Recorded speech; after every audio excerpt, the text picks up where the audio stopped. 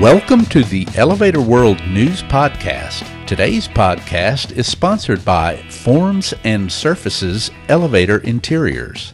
Forms and Surfaces Elevator Interiors blend the convenience of a standardized system with impressive design flexibility. Developed with the needs of today's buildings in mind, Forms and Surfaces Elevator Interiors invite creativity, meet diverse field conditions, and satisfy real-world budgets and timelines. Smarter still, sophisticated Forms and Surfaces manufacturing facilities in the U.S. and Pune, India make it easy to serve global customers. Versatile, durable, smartly engineered, Forms and Surfaces comprehensive elevator interior systems give you endless ways to bring your ideas to life, wherever in the world you are.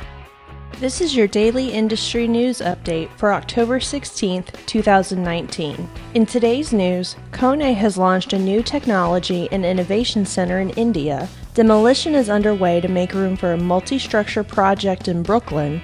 A 3-tower condominium development is rising in Tokyo, and a new residential complex has been approved in the Canning Town district of London.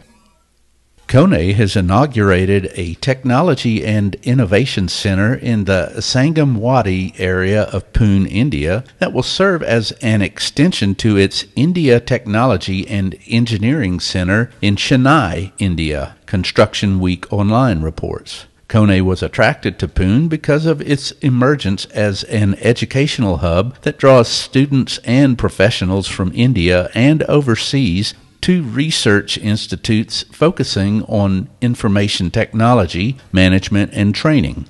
At the Pune Center, KONE plans to start hiring engineers and eventually bring more than 120 new employees on board.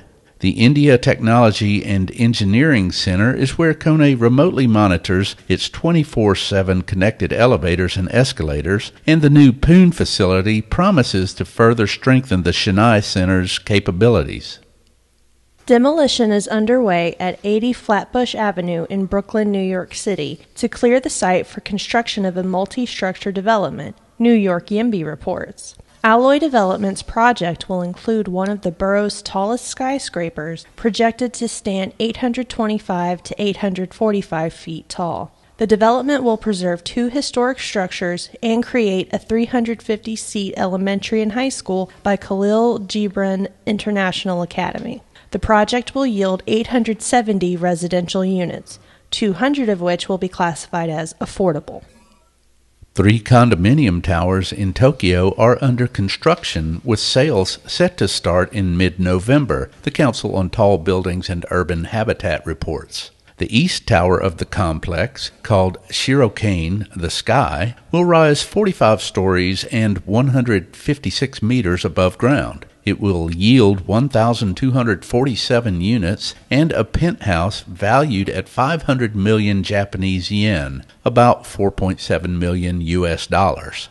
The West Tower will be a 19-story building, and a separate low-rise building will also house a medical facility.